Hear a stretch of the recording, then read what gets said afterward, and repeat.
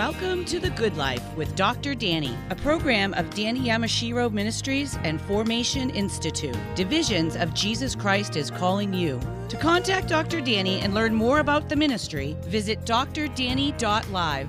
Now let's join Dr. Danny and experience the good life today. Danny Yamashiro here. Welcome to The Good Life, encouraging you with inspirational stories to share with family and friends, offering perspectives of hope through Jesus Christ.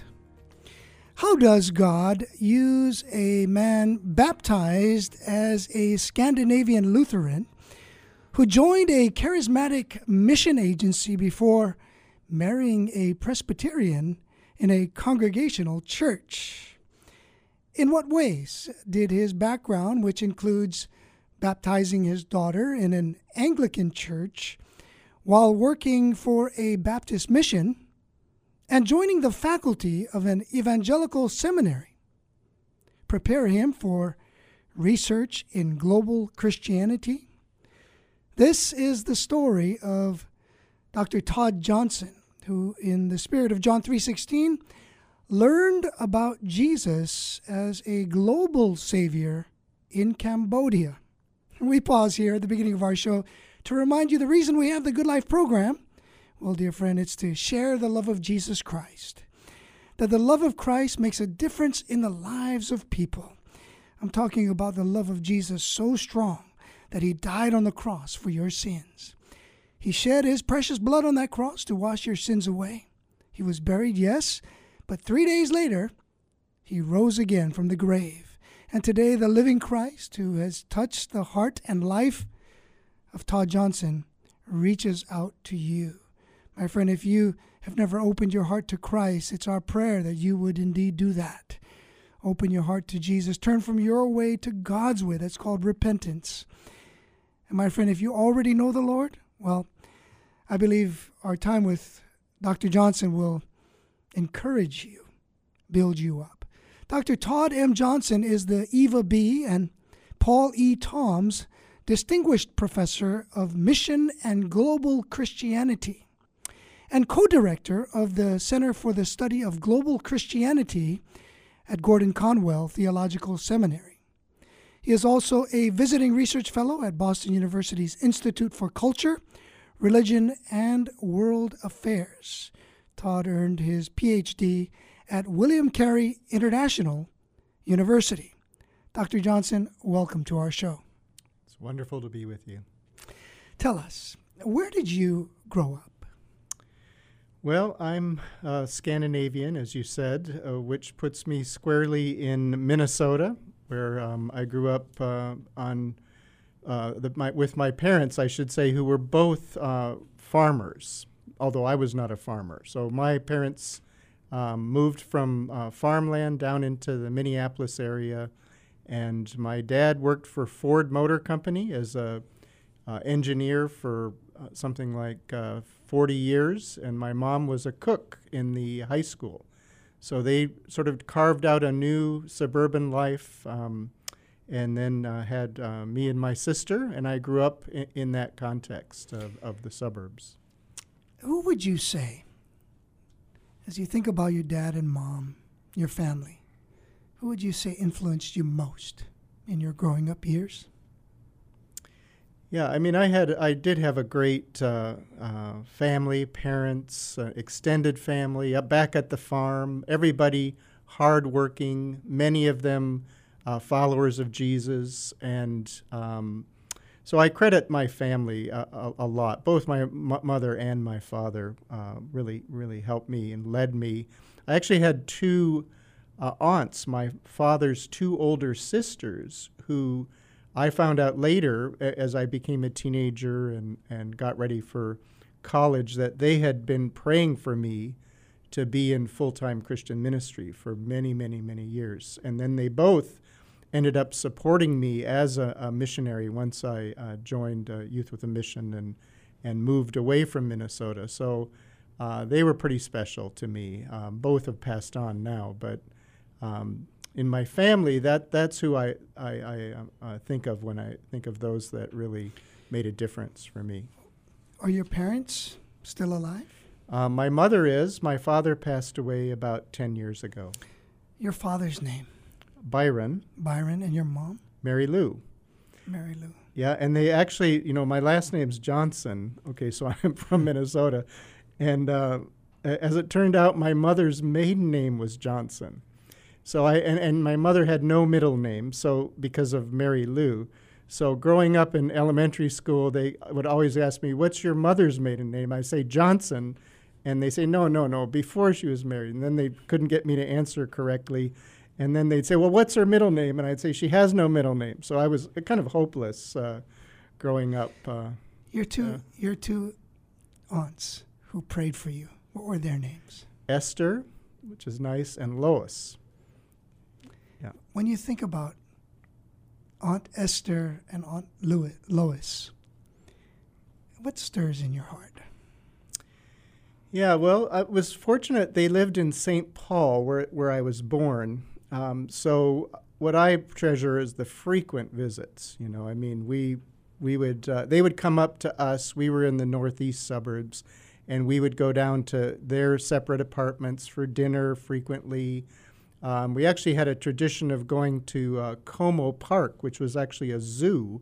If you've been to Minnesota, you know it. And so we had all these special times together. And my aunts were always asking how I was doing, and it was really special. I don't know. Maybe a lot of younger kids wouldn't look forward to seeing their elderly aunts, as they got older. But for me, it was always an encouragement to see them. Speaking of encouragement, a word of encouragement to someone today, an aunt, an uncle, a grandparent, a parent who has experienced a calling from God to pray for a nephew, a niece, a grandchild. A word to that dear one listening now. Yeah, it's so important. And it's interesting because it's important when that niece or nephew is not aware of it, because prayer has this amazing power in people's lives. And then to find out about it, and then to be supported by it once you know that it's there, it's really life-giving. And you'd bring that, the younger person, the nephew or the niece, brings that with them really the rest of their lives. Both of these aunts have been gone for 20 years or more, but it's with me. It's going to stay with me. So, it's just something to treasure. And if you're not doing it and you're thinking of somebody, now's the time to start, because it will make a difference in those lives. And I'm doing that now, as at this stage of my life. I'm praying and trying to help out some of the younger nephews and nieces in my life. You speak with a texture with layered grace in the way that you grew up, in your spiritual formation. Say a little bit more on your spiritual journey. How did God lead you to a place where you surrendered your heart to Christ? Right. So that's really the other half of my growing up story, is the wonderful church that I belong to, which my parents chose. Moving in away from where they had grown up into the city, they found a Lutheran church that had just wonderful pastors and Sunday school teachers and people active in mission and doing all sorts of things. And that's what I grew up in.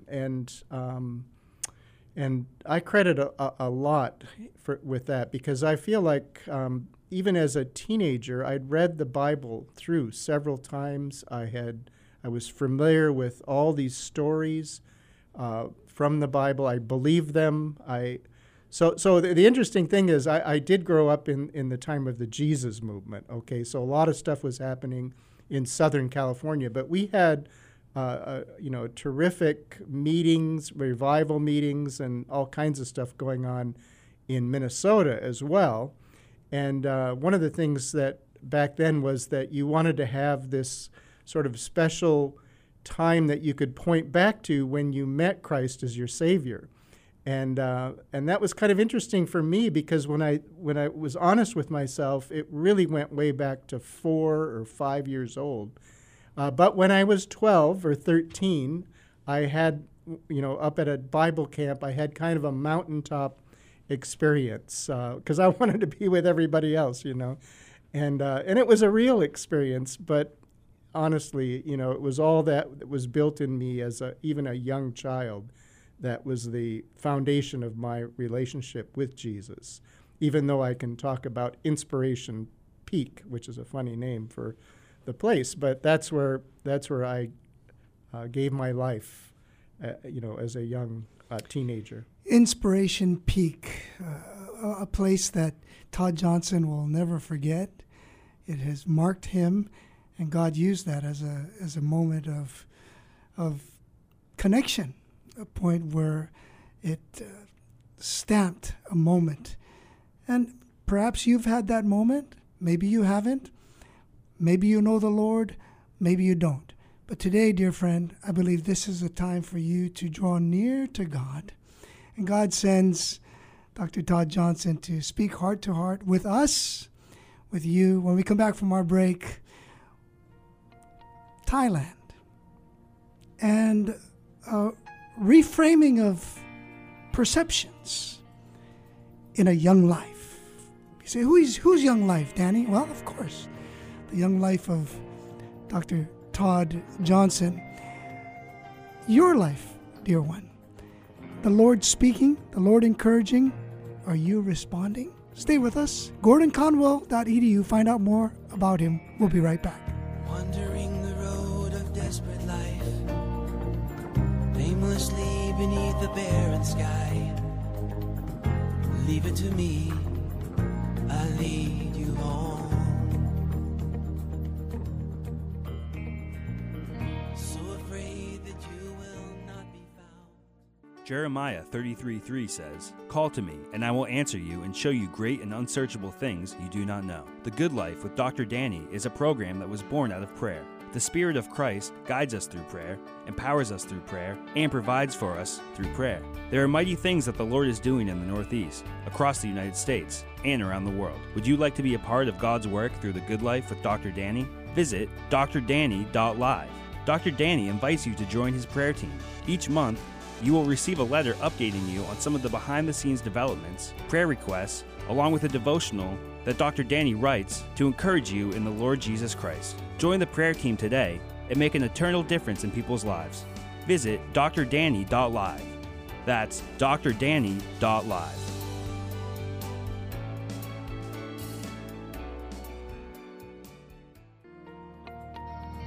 Hear me calling, hear me calling. You're listening to The Good Life with Dr. Danny, a program of Danny Yamashiro Ministries and Formation Institute. Divisions of Jesus Christ is calling you. Now let's join Dr. Danny and experience the good life today. Dr. Todd M. Johnson has published encyclopedias, atlases, databases, monographs, and scholarly articles on counting religionists around the world. He's made detailed country-by-country estimates of ethno-linguistic peoples and other traditions within the world's major religions. In 2015, he wrote a book with Cindy Wu, Our Global Families, Christians Embracing Common Identity in a Changing World. You can find out more about him at GordonConwell.edu. Again, that's GordonConwell.edu. Todd, April 1980, Thailand. How did God reframe your perceptions of Christianity and the world? Yeah, so I was on an outreach from a school of evangelism in Southern California. And my mentor there, John Dawson, he had seen a article in late 1979 about the Cambodian refugee crisis. And he felt like a group of us should go and join another Youth with a Mission team from Hawaii, and together kind of form a new team to help out in any way that we could. So I was excited about it and saw the Lord provide the finances that I needed to go to Thailand, and I ended up on the border of Thailand and Cambodia at Khao Dang refugee camp. I think it means Black Mountain, but it was just a kind of a desolate area where there was some room to build this camp. And when I arrived in Christmas of 1979, there were about 35,000 refugees, Cambodian refugees in the camp. When I left in 1980, many months later, there was 135,000. So it was growing the entire time.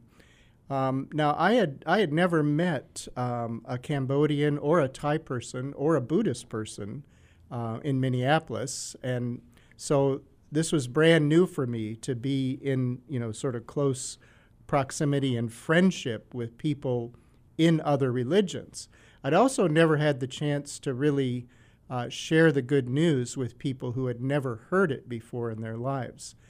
Now, I was only 21 years old. I was working with an architect from Hawaii who was designing the hospitals in Khao Dang, and he had to leave suddenly, and I was the only person there. So overnight in April, I was in charge of 300 workers. I was building hospitals out of bamboo, wire, and thatch for the International Red Cross, the United Nations, World Vision. Many other people were there. Fortunately, I'd been trained really well by this architect, but the life-changing side of it came to me because of the English class that I inherited. I had knew nothing about teaching English, but I could speak it, and I had some good resources with me there. And I had 60 students, 30 on Tuesdays and 30 on Wednesdays, I think it was. And one day I decided this would be just a great time to share a little bit about my own background, my faith. And so I did. I told the story of from Genesis to my life, sort of in 45 minutes. You should really try it sometime, because I'd never done it before. Now, I'd been trained as an evangelist with Youth of the Mission, but the thing that struck me when I was giving this talk is how much of it came from the years 4 years old to 15 years old, that I've been paying attention in Sunday school.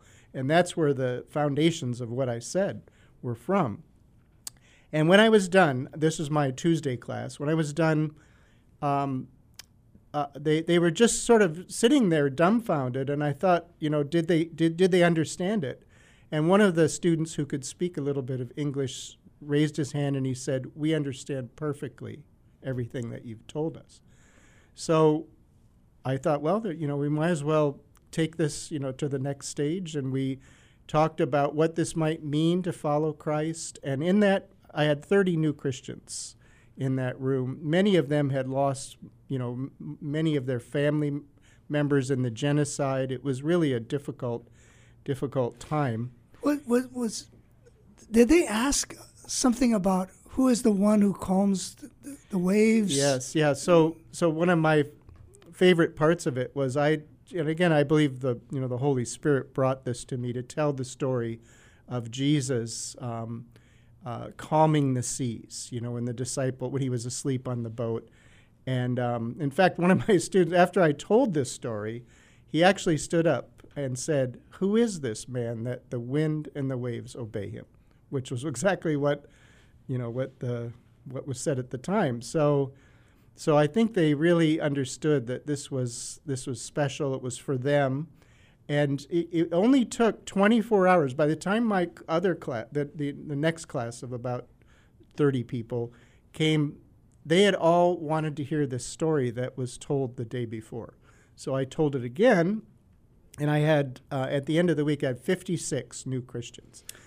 Yeah. Now, I wasn't some great evangelist. You see, the Lord was working in that camp, and many people became Christians during that time at that camp, and you could find them all over the world today from that period.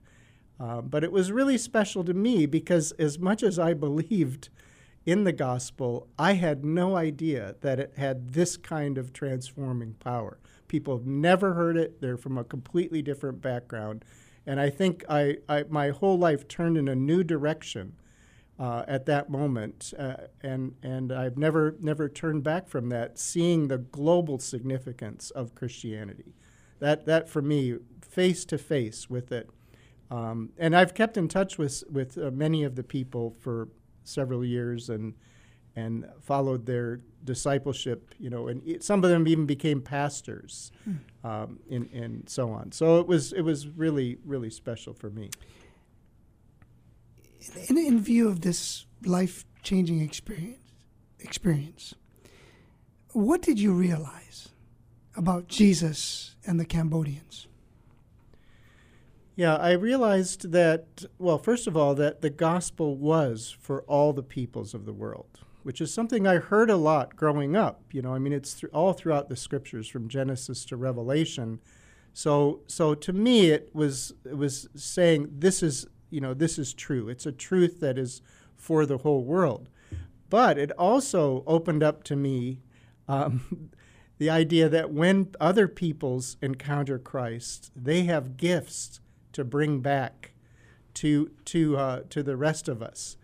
And as much as I'd given away all that I owned as a young person, having read about St. Francis of Assisi, and that's sort of what led me out of Minnesota to Southern California. So I thought of myself as kind of one of these radical people who was living on very little. But I was still, I still had the mindset, I think, of, that things were important and that sort of thing. And it was a Cambodian Christian who opened my eyes to this. And he'd actually moved to Honolulu with his wife, who was my secretary when I was doing all that construction. They got married. She became a Christian that day. He was the only Christian. He was my interpreter. And he had become a Christian in Cambodia. So that was also part of my story. They got married, they moved to Honolulu, and they'd always have me stay with them when I'd come to visit and teach in Hawaii. And one time I came to stay with them, and they had two small rooms and kind of a hallway. And in the other room was his sister and her husband and their young child. But they gave me their bedroom, and they slept in the hallway, right? So I experienced this hospitality. But what happened is I came back 6 months later, and his sister had moved out, or they'd gotten their own place. And I said to my friend, I said, "Doesn't it feel good to have this extra space?" And he said, "Yes, but it's lonely." And I thought, leave it up to me to think the space was important when there's people involved, That's the kind of, I feel like that's part of what's happening as Christianity spreads around the world, is that the rest of us that have been Christians for a while need to hear from people who are encountering Christ for the first time. And I have learned so much, over these years from Cambodian Christian friends and from Christians from many other languages and peoples that have really helped bring corrections and life to me in areas that I need, that are blind spots maybe. So, yeah. Where are some of these other students from that original 60? Can you trace some of them in other parts of the world? Yes. Well, they went to France. They went to Australia. There's quite a few in Australia. But there's also a lot, and other places in Europe. But there's also a lot in the United States. And one of my students, he was 15 years old, and he was the only surviving member of his family. He had up to 10 siblings and a mother and father, all of whom were killed in the genocide. And he witnessed their deaths, and he had very, very little emotion when I first encountered him, but he was transformed on that day. And one of my favorite memories from a few years later is he moved to Portland, Oregon, and he wrote me a letter, 18 years old, said, I'm pastoring 2 churches, Cambodian churches, in Portland. And I thought, again, this is just such a powerful, gospel that is transforming lives like this. And so they're in different places. My friend that I mentioned earlier, he's still in Honolulu, has a family, and has been very active in gospel witness and all of that. It's just really encouraging. You're listening to Dr. Todd Johnson. Dr. Johnson is the Eva B. and Paul E. Toms Distinguished Professor of Mission and Global Christianity and co-director of the Center for the Study of Global Christianity at Gordon Conwell Theological Seminary. You can find out more about him, his books, his articles, his works at gordonconwell.edu. In 2015, he wrote a book along with Cindy Wu. The book is titled Our Global Families, Christians Embracing Common Identity in a Changing World. When we come back, we're going to delve in and talk about why write a book about our global families. What are the 2 global families that they're writing about? Why is that important to have a broader sense in Christian identity? Why does he believe we need to be better informed about other religions? That and more from Dr. Todd Johnson. Stay with us. The road of desperate life, aimlessly beneath the barren sky. Leave it to me, I'll lead you home. So afraid that you will not be found. James 3:13 says, Who is wise and understanding among you? Let him show it by his good life, by deeds done in the humility that comes from wisdom. The Good Life with Dr. Danny is brought to you by generous sponsors. Thank you to Coach Dino Babers and Mrs. Susan Babers, Mr. Edmund Jung and Mrs. May Jung, Mr. Rodney Arias Sr., A1A Electrician, Cedar Assembly of God, and the Thursday Men's Breakfast, Boston. If you, your business, or your church would like to support The Good Life with Dr. Danny, please visit drdanny.live. Join our partnership team. That's drdanny.live. Thank you.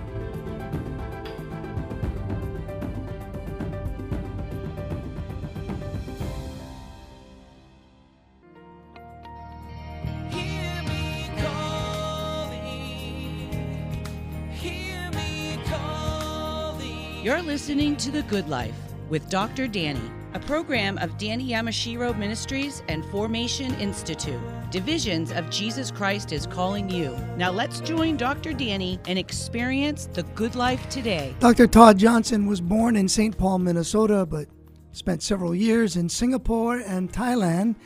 He is married to Tricia. They have 3 daughters, Laura, Claire, and Valerie. And for the past 30 years, he's been mining daily Christian history and global Christianity for insights into his own faith journey. Find out more about him at gordonconwell.edu. If you're tuning in right now, maybe caught the tail end of that last segment, hey, you can get this program in its entirety as a podcast. Just go to drdanny.live. It's available on major podcast platforms. Todd, you and Cindy Wu, you wrote Our Global Christianity. Why did you write that book? Right. Well, I've produced all of these reference books, most of my life, and in fact, I'd never heard anybody say the simple phrase, "I'd read your book," even though I'd written like 14 or 15.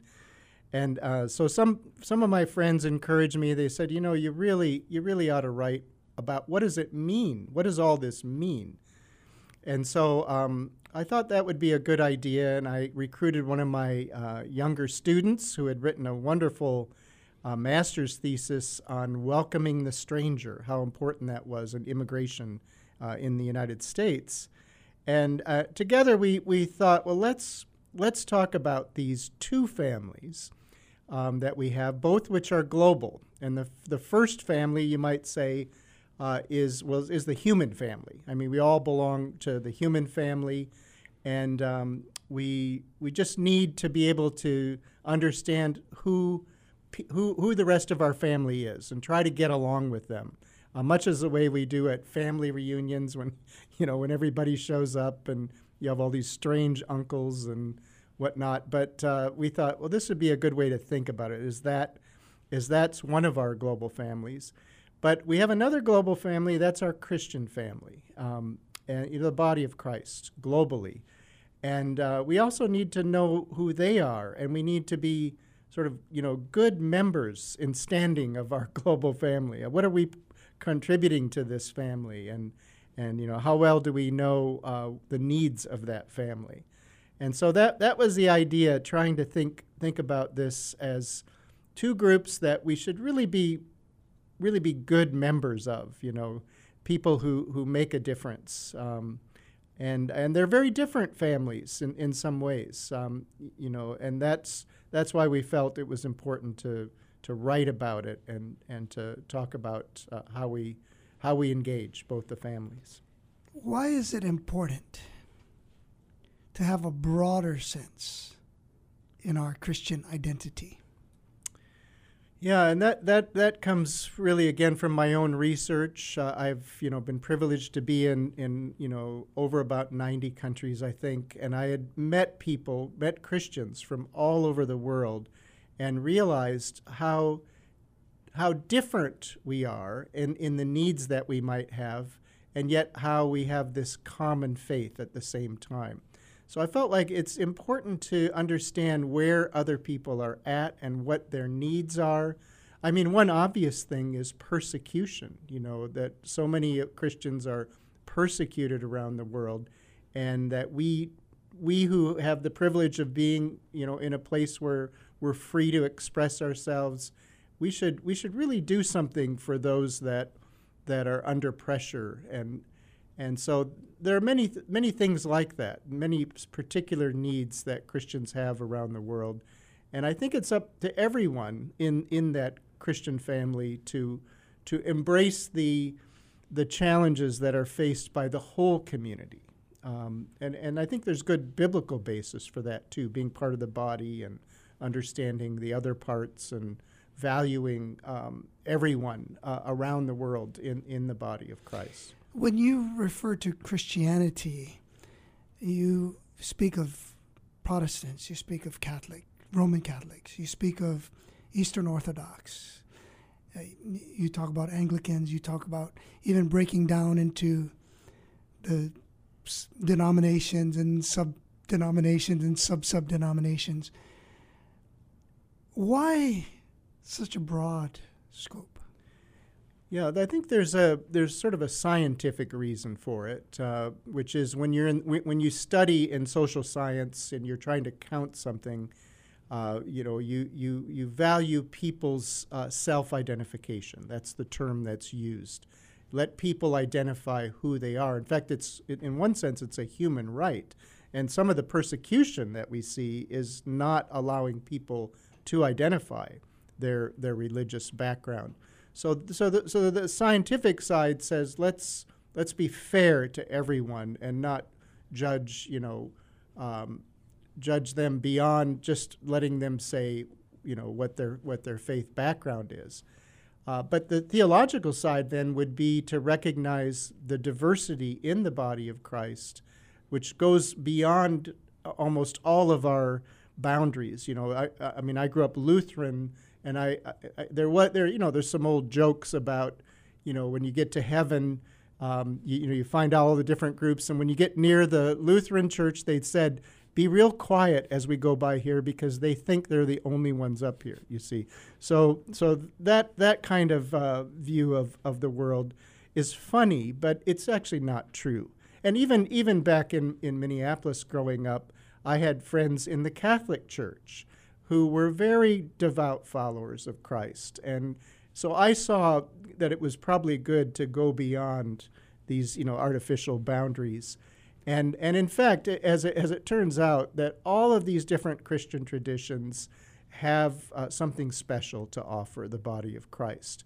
Now, all of them actually struggle with what we call nominalism, that some people are just Christians in name only, and they need revival, renewal, but they're still part of the family. Okay, so that's just a way that I like to think about it.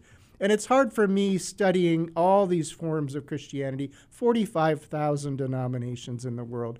It's hard for me not to embrace them all, just as this is it. This is my family, like it or not. And okay, this family has a lot of problems, but let's deal with them in the context of embracing everybody first. I think that's it. The Christian family. You and Cindy also write about the human family. Why do you believe we need to be better informed about other religions? Well, that probably goes back to what we were talking about earlier of my experience in Thailand. And that is seeing, right up close, two things: people from a completely different religious background, Buddhism in this case, but also to see the impact of genocide, which the 20th century was the bloodiest century in Christian, in human history, but even since the time of Christ. And so we have to grapple with these, large-scale problems that really are the responsibility of everyone. And you'd hope that Christians would be on sort of the cutting edge of dealing with these problems. And you can't deal with global problems without recognizing the role of religion. And actually, one of our findings that's a little bit surprising to everybody is that the world is becoming more religious every single year. It doesn't look like that if you and I step outside here in Boston and we see secularization and all of that happening. But, when you talk about China and India and Africa, these are places where religion is still growing. And as a whole, the world's becoming more and more religious. So it's a really good idea to be well informed about it. And it's also the way that we would build solidarity. Let me tell you a short little story about my youngest daughter, Valerie. When we were living in Singapore, she got a fever, and we had to actually go to the hospital in the middle of the night. She was 4 years old. Boy, we were so scared because of this seizure. And we went to the hospital. We didn't actually have the proper insurance because we were just staying there a few months, and we got put into a shared room with 4 different families. And actually, it was right before Christmas that this happened. And our daughter Valerie, she got better faster than the others. And it turned out we were in this little hospital room with a Malay Muslim family, and with a South Asian Hindu family, and with a Chinese Buddhist family. This is Singapore. This is what it's like. And what struck me is, I'm the religion expert. I've written books and all that kind of thing. But it was my 4-year-old daughter who went seamlessly between these 3 other beds, making fast friends with the little boys and little girls who were sick, and also with the families. And I thought, that's what I wish I had, because I kind of grew up afraid of people in other religions. Here she is. She's moving seamlessly between them and building solidarity in that little room. I thought, that's the future, I think. That's what we should hope for our young people, that they're more comfortable with diversity. So, yeah, I think that's important. And Valerie, the expert, and a little child shall lead them. Thank you for sharing that. There's a purity to that, and a transcendence also that goes along with it, Todd. Who is David Barrett? And how did you love math, your love of math, overlap with him? Yeah, so I grew up, that's the other part of my young life. I had such a wonderful devotion to Jesus, But I also love math, and one of the ways that was expressed, just another little story from when I was 13 years old, I guess. I gave my first speech ever, and they told you, talk about something you really like. So I thought, well, my favorite thing is the periodic table of elements, which was chemistry and math both. And unfortunately for them, there's 106 of them back then, I think. And I did, this is the 1970s, so I did the little note card, and I put the name of each element, its atomic number, its atomic weight. And I got up in front of the class, and I said, I just think this is foundational to who we are, these elements. And let me tell you about these elements. So I started with hydrogen, atomic number 1, atomic weight 1. And I got to oxygen, which is 8, the 8th one. And that's when my teacher said, okay, well, why don't you move to your conclusion now? I had 100 more elements to tell people about. And I thought that was part of who I was. I just loved counting and math and all of that.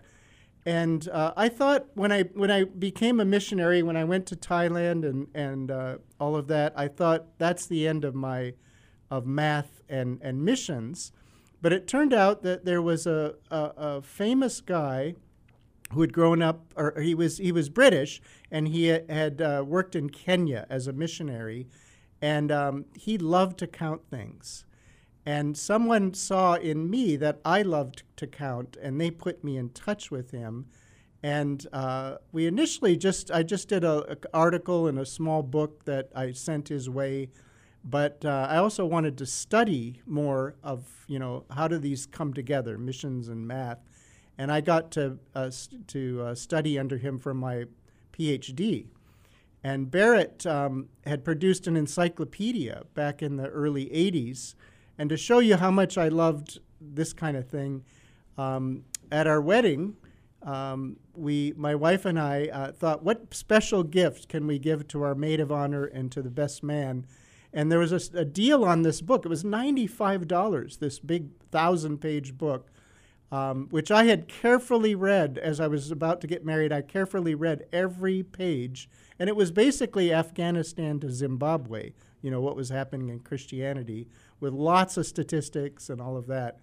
So we gave this as a special gift. We got a special price on it. And my best man, who I just actually had lunch with last week in Minnesota, he still teases me about the fact that I gave him an encyclopedia for being in my wedding. And this is before I had met Barrett, so it was kind of exciting to me to get into his orbit. Little did I realize that I would not only learn what to do, but pick up the research center that he had started and take it into the future. And unfortunately, he passed away about 10 years ago, so we're continuing on his work that he started almost 60 years ago in Kenya. You're listening to Dr. Todd Johnson.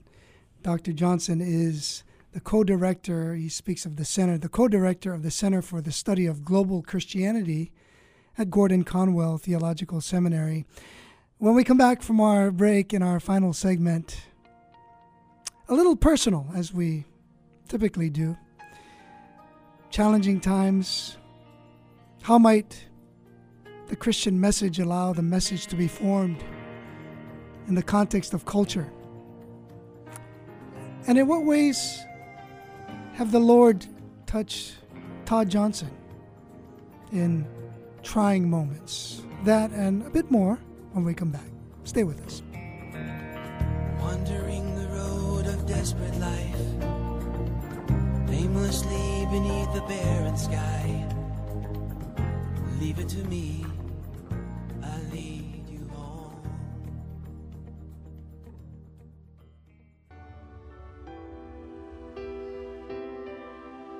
Hi, this is Danny Yamashiro. Evangelism can be likened to an exquisite pearl necklace. In order for the necklace to be complete, each pearl is carefully strung on, one at a time. Only after the last pearl is strung will the clasp be attached. Most people are convinced that the apex of evangelism is in being that figurative clasp, leading someone to trust Christ. In reality, there would be no need for a clasp without any pearls being strung. Which is more important, the pearls or the clasp? They all are. Not everyone can be a clasp all the time, but in evangelism, you can always be a precious pearl.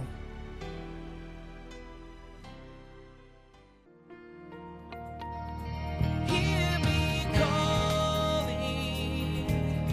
Hear me calling. You're listening to The Good Life with Dr. Danny, a program of Danny Yamashiro Ministries and Formation Institute. Divisions of Jesus Christ is calling you. Now let's join Dr. Danny and experience the good life today. Dr. Todd Johnson's works include the World Christian Encyclopedia, Christianity in North Africa and West Africa, West Asia, Christianity in Sub-Saharan Africa, Christianity in South and Central Asia, Evangelicals around the world, and the world's religions in figures, and the Atlas of Global Christianity. You can find out more about him at gordonconwell.edu. Again, that's gordonconwell.edu. Todd, how might Christian mission allow the message to be formed in the context of culture? Yeah, that's a great question, and it's really the question of the day, in a sense, because the spread of Christianity around the world is actually increasing evidence that it can thrive in any culture in the world. So I'm thinking in terms of the fact that 120 years ago, 82% of all Christians were Europeans.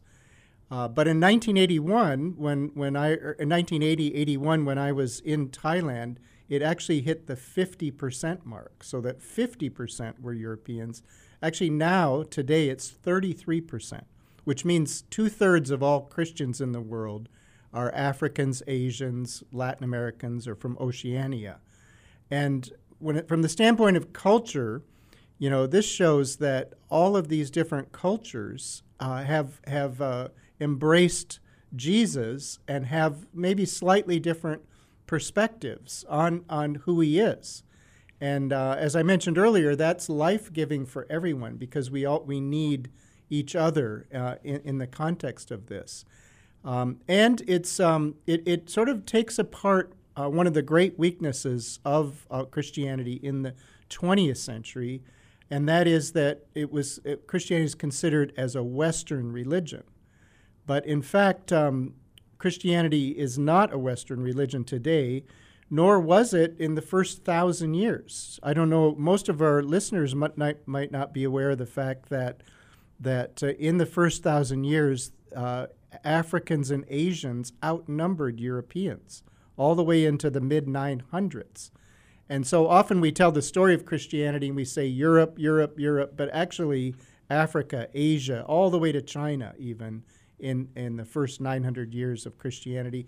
Now we're kind of back to that again, where the vast majority of Christians are not Western. Christianity is not a Western religion, and that there's nothing really more helpful in Christian missions for everyone that's encountering Jesus to not encounter a Western Jesus, but encounter a global Jesus, a Jesus who is at home in all of the peoples of the world. And I think that's really important as we go forward in Christian mission. And it's easy to get confused. Now, let me give you an example. If you go to the grocery store, most grocery stores have something called the ethnic aisle, where you go down a little aisle and there's some crackers from Asia, and if you're lucky, there's something there from Africa and maybe Latin America.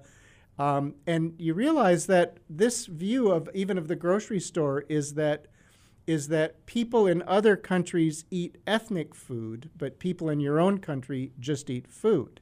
And we have that same confusion with theology within Christianity, that Western theology is just theology. So in fact, if you look in any library, you'll see books on systematic theology, theology this, theology that.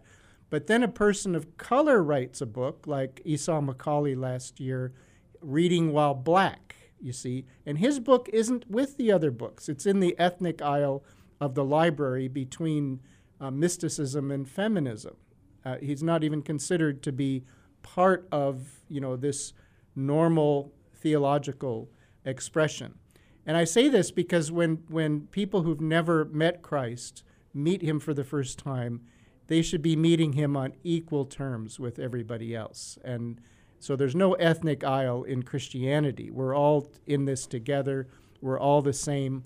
And I think that's the new way we need to think in terms of culture, that everyone has culture, everyone has perspective, and we can all learn from each other. I love it. There's no ethnic aisle in Christianity. We're all in this together. Todd Johnson, since we're all in this together,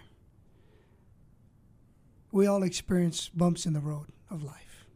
How has the Lord helped you through bumps in life's road? Yeah, if you don't mind me sharing something a bit personal, and that has happened this year for us, my wife and I. We had, at the beginning of the year, this is 2022, at the beginning of the year, we had the terrible diagnosis that my wife has breast cancer. And this was totally unexpected and happened, right at the beginning of the year.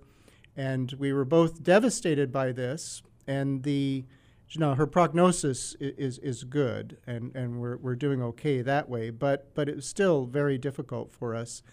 And the interesting thing is that the next day, she was sharing this diagnosis with her sisters, and one of her sisters said, I'm praying for you right now, and I see you're in the boat with Jesus, and there's stormy weather, but he's going to calm the waves. So she was encouraged by that, and the next day she went to a small group at church and shared again, and one of her good, close friends there said, I'm praying for you right now, and I want you to know I see that you're in a boat with Jesus, and the storm is raging, but he's going to calm the waters. So the next day she came to me and said, this happened to me these last 2 days. And I said, well, here, come around the corner and take a look at my screensaver. And I said, I chose this 2 weeks ago. I had upgraded my system, and it wiped out what I had there. So I was praying, what should I put as kind of this giant, because it was a 32-inch screen, what should I put on this giant screensaver for the year 2022? And I had chosen this beautiful painting of Jesus in a boat with the disciples and the calming of the waves. That's what I had on this giant screen. Do you know, 7 more times people came to us independently and said, this is important. Now, so this has been a theme for us this year. And I say this because these are something this difficult to have an anchor, no pun intended, with this picture of Jesus, in this boat. We have that has meant so much to us. And in fact, other people are saying, we're in the boat with you. And, we've just had such a tremendous impact on us. Now, we've still had surgery, chemotherapy, radiation, additional medication. So we had to do all of that. But we actually we just have this assurance that Jesus is in the boat with us. And I think that's the thing that we need as Christians. We need to be constantly listening to what the Holy Spirit is saying to us and leading us and comforting us and guiding us. And so we've really just had this strong sensation of his presence. And the interesting thing is, in relation to my Cambodian story, which I had not actually thought of until a couple of months ago, is those are the very words of my Cambodian student as he encountered this story. Here we are, decades later, facing up a very difficult battle, and we have the same story as our encouragement. So that's been meaningful to us and to our friends and family this year. I appreciate you sharing this, Todd. I could see the the pull and the depth of the pull of the Lord of the wind and the waves. I could see it in your eyes in the midst of the storm. We've got about a minute left. Would you pray for someone going through a storm right now? Yes, let's pray. Father, thank you for your faithfulness in our lives. Thank you that you know exactly what we need every single day. And I pray that for each of us, as we face different trials and temptations, that you would be right there with us in the midst of the storms of our life, and that you would show us that you can calm the waves, and that you are sovereign over whatever situation that we're facing. And I pray that we would all together take hold of your promises, and especially this one, that many of us that have experienced storms from the pandemic and from other challenges that we face, I ask that you would be near and dear to us, and that you would give us courage in the midst of these storms, and faith that you will heal us, and that you will walk with us and continue to lead and guide us by your Spirit. And I ask this in Jesus' name. Amen. Amen. Amen. Todd, thank you. Thank you. Hope-filled words from Dr. Todd Johnson, gordonconwell.edu. My friend, God's timing is perfect. And there's no better time than right now to share the love of Jesus with someone near you. And if you haven't done so, hey, this might be that perfect moment for you to open your heart to Christ. Go to drdanny.live for more resources, to join our prayer team or partner with us financially. Again, drdanny.live, and I thank you in advance.